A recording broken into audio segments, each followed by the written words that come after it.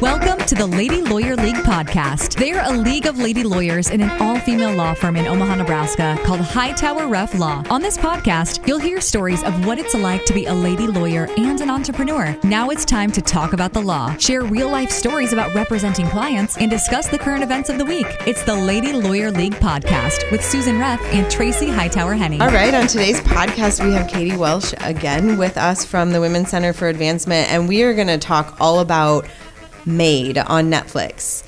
And I had to confirm, it's not The Maid, it's Maid, right. M-A-I-D. Right. Yeah, so I first watched this show and was like, we have to talk about this in the podcast, because I just, throughout the whole, was it 10 episodes, was like just flabbergasted. And we also have here today Carrie Ramsey from our office, our marketing specialist, so she's watched it. Good morning. And Carrie can also kind of chime in too on the non-lawyer mindset of the show, because I think that's really helpful. So thank you both for being here. Thanks for having me. Yeah, thank you. And if you missed our first episode with Katie from the WCA, go back and listen to that, or maybe it's after this. I don't know. Whenever it's posted, go listen to our podcast about the Women's Center for Advancement, all of the awesome things that the WCA does in Omaha. So, Maid. And I think we should say that there's going to be a ton of spoiler alerts about the show. We're going to talk about it and what happens and all of that. So maybe pause if you haven't seen it, go watch it, and then come back and finish this podcast. Very good guidance, yes. All right. So, Carrie, I know when you first saw it, you tell us your thoughts too, as working in a law office but not being a lawyer. Yeah, that's a good question. So I think the overwhelming feeling that I had watching the show was this can't be really how it is. How frustrating this. We were just talking about the part where the words come up on the screen, the legal. I mean, that's what legal language feels like sometimes, right? But just the endless loops where the character Alex goes through this. She wants to get this, but she can't because she has to do this first, and this. Everything is linked to things that make it impossible for her to progress in her life. But I think it was a really good exposure to things that people just don't want to talk about and don't know about in our own communities. I see the Women's Center for Advancement building, and I think I don't even know what they do. And I think it's hard to think about what's happening in your own community. And the show does a really good job of not glossing over much, but also, as far as I know, but making it very accessibly exposed, so that the general population can be aware of something that they don't even know is happening, but also provide a little bit of hope, just because it does.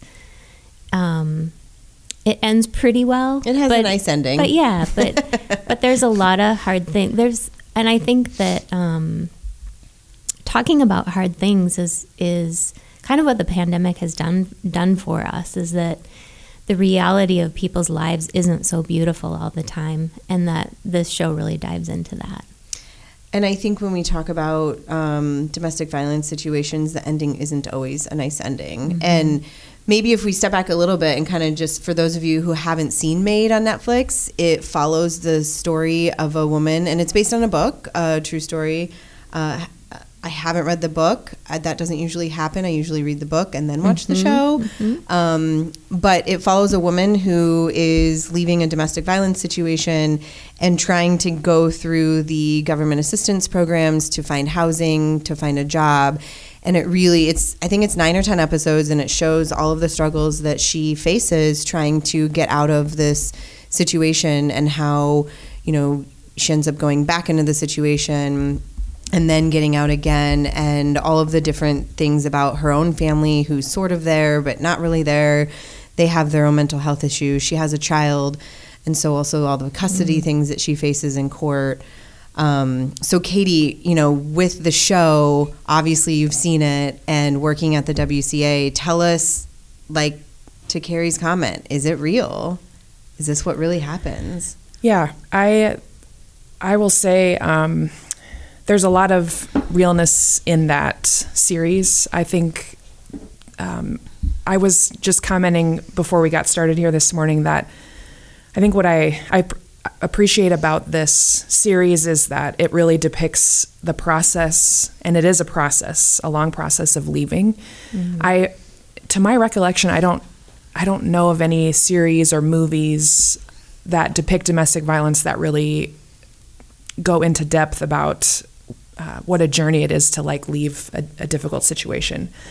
So I think that's very much on display here in a way that I haven't seen before. And it also covers that emotional abuse that I think is so puzzling for the public at large to kind of understand. Many of our clients get asked in the different systems that they're a part of, well, why didn't you leave? If it was as bad as you're describing, why didn't you leave? And I think particularly with emotional abuse, like, so you were never hit, you never had to go to the hospital. You never called the police. Yeah. So why did you stay for so long? Well, there's a million reasons why not. And I think you can see that for yourself in this series. That being said, I think it's rare, and maybe that's just the line of work that I'm in, but it's rare that everything gets wrapped up in a nice, pretty bow with closure. In 9 episodes. Yes, right. in 9 episodes. Yes. Yeah.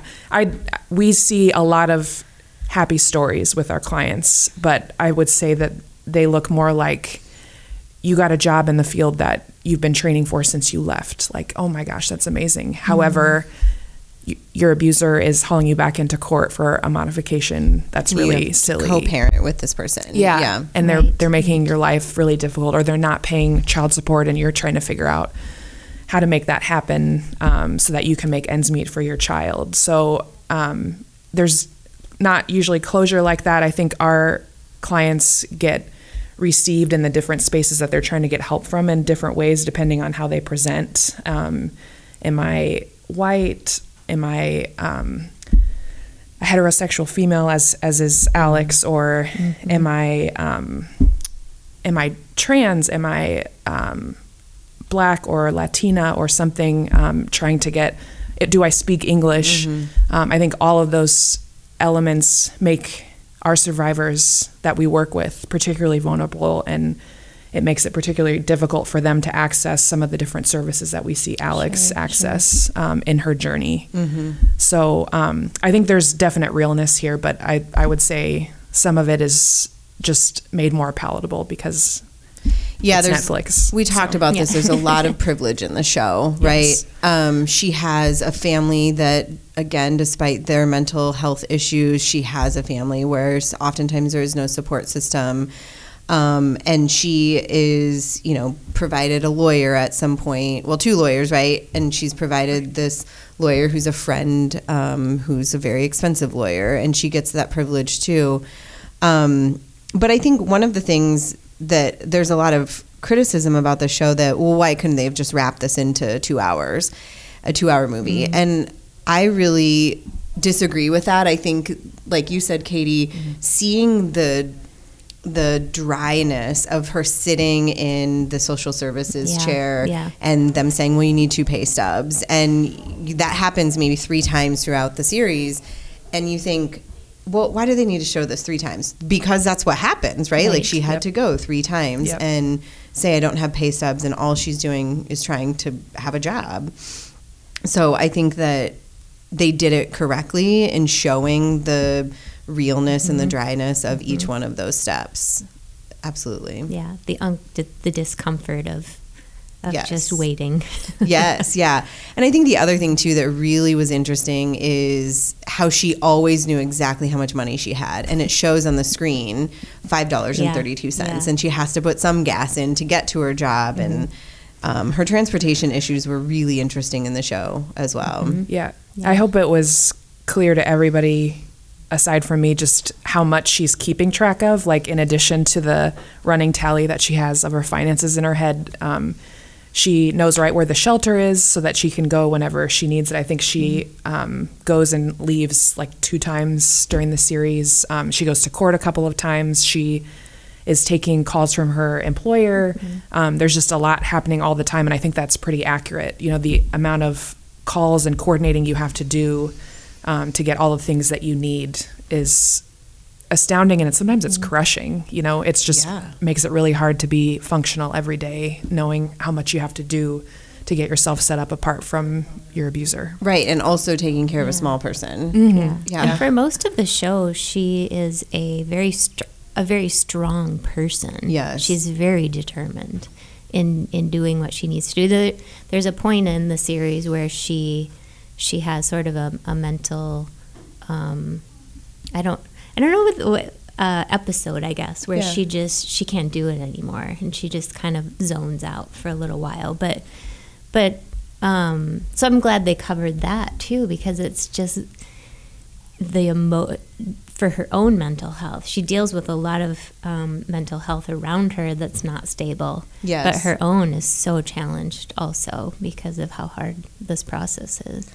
I just know, you know, there was a point, I think, in the beginning where I was like, oh, this is a little slow. Like, do I want to keep watching this, you know? And then it got to the court part, maybe in the 2nd or 3rd episode, where were they married? I think they were married. No, they were not. Okay. No. So where her co-parent gets an attorney, and she clearly, you know, isn't going to have an attorney in court. And I thought, oh, I know exactly how this is going to go, you know, and he won because he had the attorney in court. And I think that's where, you know, Carrie, you talk about how strong she was. She went to court like, oh, I can do this. This is no big deal. And I can talk my way through it. And there was nothing she did wrong. She did everything even better than she could have. You know, she waited to speak. She didn't do all of the things that sometimes we see pro se people do, trying to help themselves, but she still lost, right? Because he had the lawyer and she didn't. And I think that was really eye-opening for me as a custody attorney is, well, that's exactly what happens, and we know that. So this series really highlighted that, like how unfair the system is, and the judge in that case had no idea what to believe, and so just decided, oh, okay, well, this person with the lawyer is who I'm going to believe. Yeah, and thanks to the work of organizations like Women's Center for Advancement, I think what's important is that we need to break because in the show they cover a lot of the familial history of abuse too, with her father, and the enablement of I forgot her husband's name. Not husband, her person, her abuser, the abuser's name. His parents are very enabling of his behavior and his alcoholism. So it highlights the importance of the work that the WCA is doing to break these patterns for people, because it will just continue and continue and continue. I think the alcoholism, too, that's really wrought in the show is also something that hits home with the work that we do here. That, you know, we'll have a client come to us and say, well, there's emotional, physical abuse and alcoholism in the relationship, and maybe they're married, maybe they're not, but they're going to, you know, have a custody action.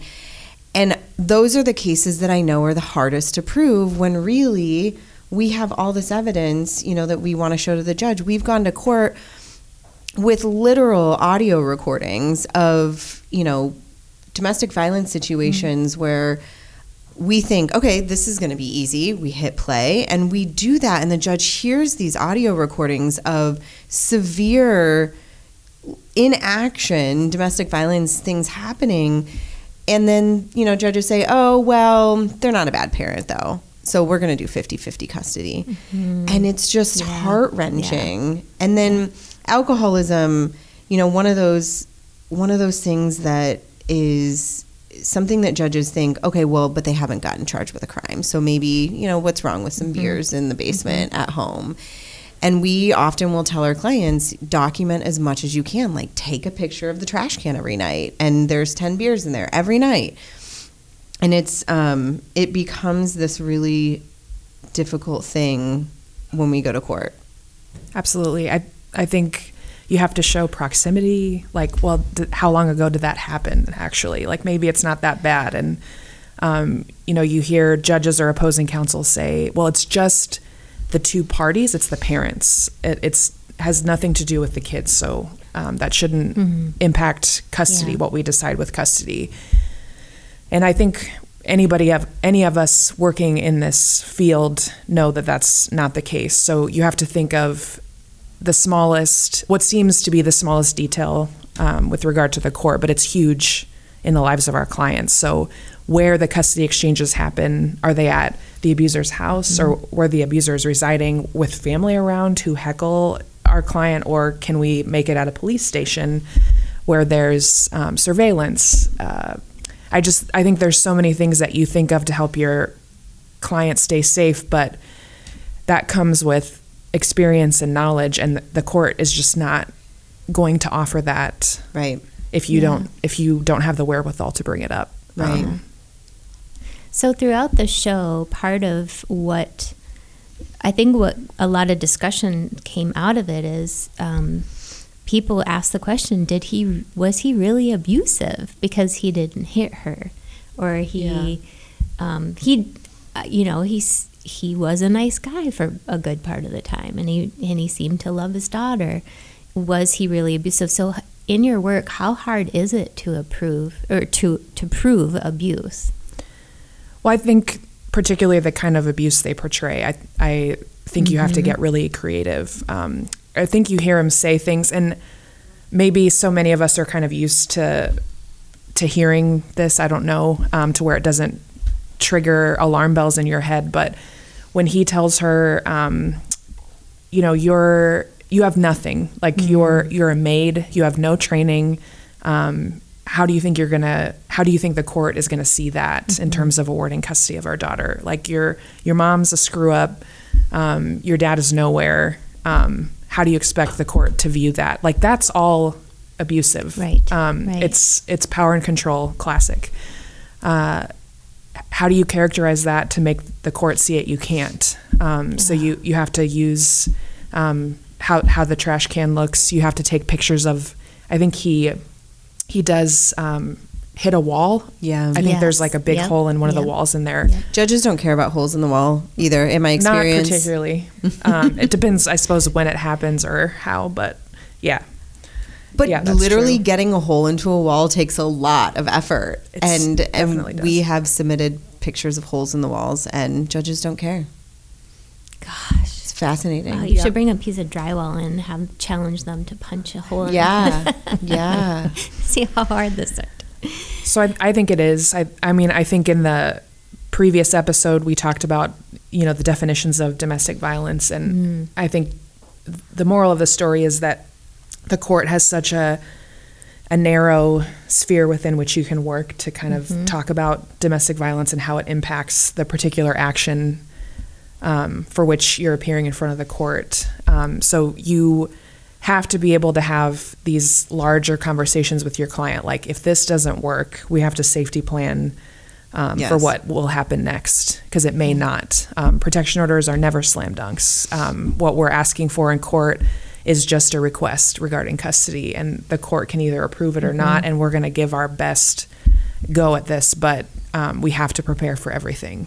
So, and I think when anyone files for a protection order, it's obviously very serious, right? People aren't just wanting protection orders because it's a fun thing to have. So going, to the courthouse, filling out the paperwork, swearing and notarizing your signature, and then waiting any agonizing amount of time, whether it's hours or a day or two, for a judge to decide whether they're going to grant it or set it for a hearing. And then if you have a hearing on it and it's denied, how awful is the domestic violence situation going to be now? Right. Absolutely. Protection orders are a clear sign to your abuser that I am leaving, I am done with this. And we know, if you're in the field, that any kind of concrete signal that you make that you're no longer in the abuser's control is when your safety risk goes way high. So the danger of death even is imminent in those kind of situations. So we're constantly safety planning, rewriting the safety plan, because we have to plan for those instances when, the court doesn't see it the same way as you do. Right. What shelters are always full, but like what shelters are in the area that we can get you to, where can we put you up for a night? Do you have a friend? Do you have family? And, Alex,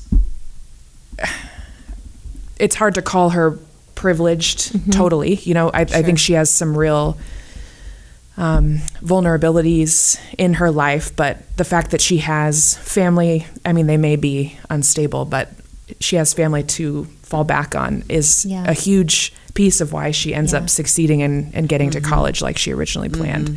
A lot of our clients don't have that because they've relocated. Maybe they're not even in the same country as their family. They just don't have support systems. That's all part of abuse too, is isolating the victim from anybody who could help them leave a situation like that. Oh, yeah. I think in the show, too, we would be remiss not to talk about her friend that she meets at the shelter and that little side story that happens in the series. And she meets this woman who becomes like her mentor and like her best friend, basically, at the shelter. And she has a child as well. And at some point, Alex leaves the shelter, and I don't recall. She goes back to her... Is that when she goes back, maybe? And then she comes back to the shelter asking where her friend is. And the director of the shelter says, she left. And then she sees her on the street. And she pretends that she doesn't even know her. Yeah. And they had such a connection at the shelter. And it's towards the end of the series. And so you're left wondering what's happening with her. Yeah. And we all know, right? She's back with her just abuser. Like the way they portray her character as being so different from how she was in the shelter, and she was bubbly, and she was, had excitement in her life of what her future looks like. But she, notably speaks of a son who's not with her. That's the most infuriating question for me, is not only why did you not leave sooner, but why do you go back? And I would love more follow up on that character just because, but she could have gone back for a multitude of reasons. If you're an animal lover, and we talked about that in the first episode too, so many survivors go back because they're worried about their pets, and abusers do use pets as a means of control as well. So, finances it's really hard to make it on your own. She stayed employed at that terrible agency for a long time. But finances can be more stable back with your abuser, your child. We've seen lots of clients feel like I'm too worried to leave my child with him for half the time, so I'm just going to go back so I can keep an eye on things, and I'll leave when the child is older and moved out of the house, and I'll just put up with this until then. So I think that particular client, who we only see in a few episodes, or particular client, survivor, her story is, very real. It takes probably an average of 6 or 7 times for a survivor to leave for the last time. And I wonder if she's a character in the book too, that maybe, have you read the book, Katie? I've read half the book, and I don't recall a character like that. It's a lot more about her financially trying to make ends meet through all these hurdles. But I thought it was a good choice. I'm interested to know what happens to her. So tell us some of the success stories. Like, what does a success story look like for the WCA? Success is really all about independence from this life of violence, or from your abuser. Success is empowerment, and it can look like standing up for yourself in court and testifying. Those are huge moments for me. Protection order proceedings are extremely difficult and emotional. It's often the first time a survivor is seeing their abuser after a really violent exchange. But like, that survivor answering questions in court in front of their abuser and looking him right in the eye or her is huge. That's a huge show of I'm not putting up with this anymore. But it can be all the way down the line. I just heard from a client who I helped with divorce and custody. I want to say 2 years ago, and she nominated the WCA for an award for all the work that they do, but she particularly reached out to me and said, things are hard, but it's not nearly as hard as what it could have been had I still been in this relationship, and I just really appreciate that you believed me. Oh, wow. So that's amazing. We don't if they're doing well, hopefully we're not hearing from them usually if they're doing well, but those times that you do, it's just things that would look little to somebody who didn't know all that it took to get to this point. But I know, and just that the fact that somebody believed her and walked alongside her through a really tough time in her life is that's what success looks like. Yeah. So that's got to be so amazing to witness. Especially when you great. really know, you've heard the story from her directly. And, as lawyers, we get, I think, pretty either numb to it or we can internalize it so much, too, that we can really feel it, I think. And I think that this type of work can be really difficult for attorneys to continue in the work and advocates to do it because it can be so even traumatic. What's it called? The secondary vicarious trauma or secondary trauma. Yeah. Well, we are so grateful for the WCA too in our community, and for you being on our podcast, because Carrie and I talked about the show and we were like, we got to talk about this, and having you here is pretty great. Yeah. So remind us again to how people can help the WCA, and we'll put links to this in our show notes. Yeah, I really appreciate being able to talk about this topic, and especially, that we have this amazing series to kind of ground our discussion has been really fun. But the ways to help the WCA are many. You can go to our website. We have a donate button at the top of the page. I think it's pretty easy to find. So that's a really quick, simple way to make a difference. It doesn't actually take much in terms of an amount of money to make a difference in somebody's life. We also accept donations of items. Right now, it is January. It's frigidly cold. And we cannot keep coats, hats, mittens, scarves in our building for very long because we're just handing them out to our clients left and right. So if you have any of those that you don't use anymore or your family members have grown out of, we will take them.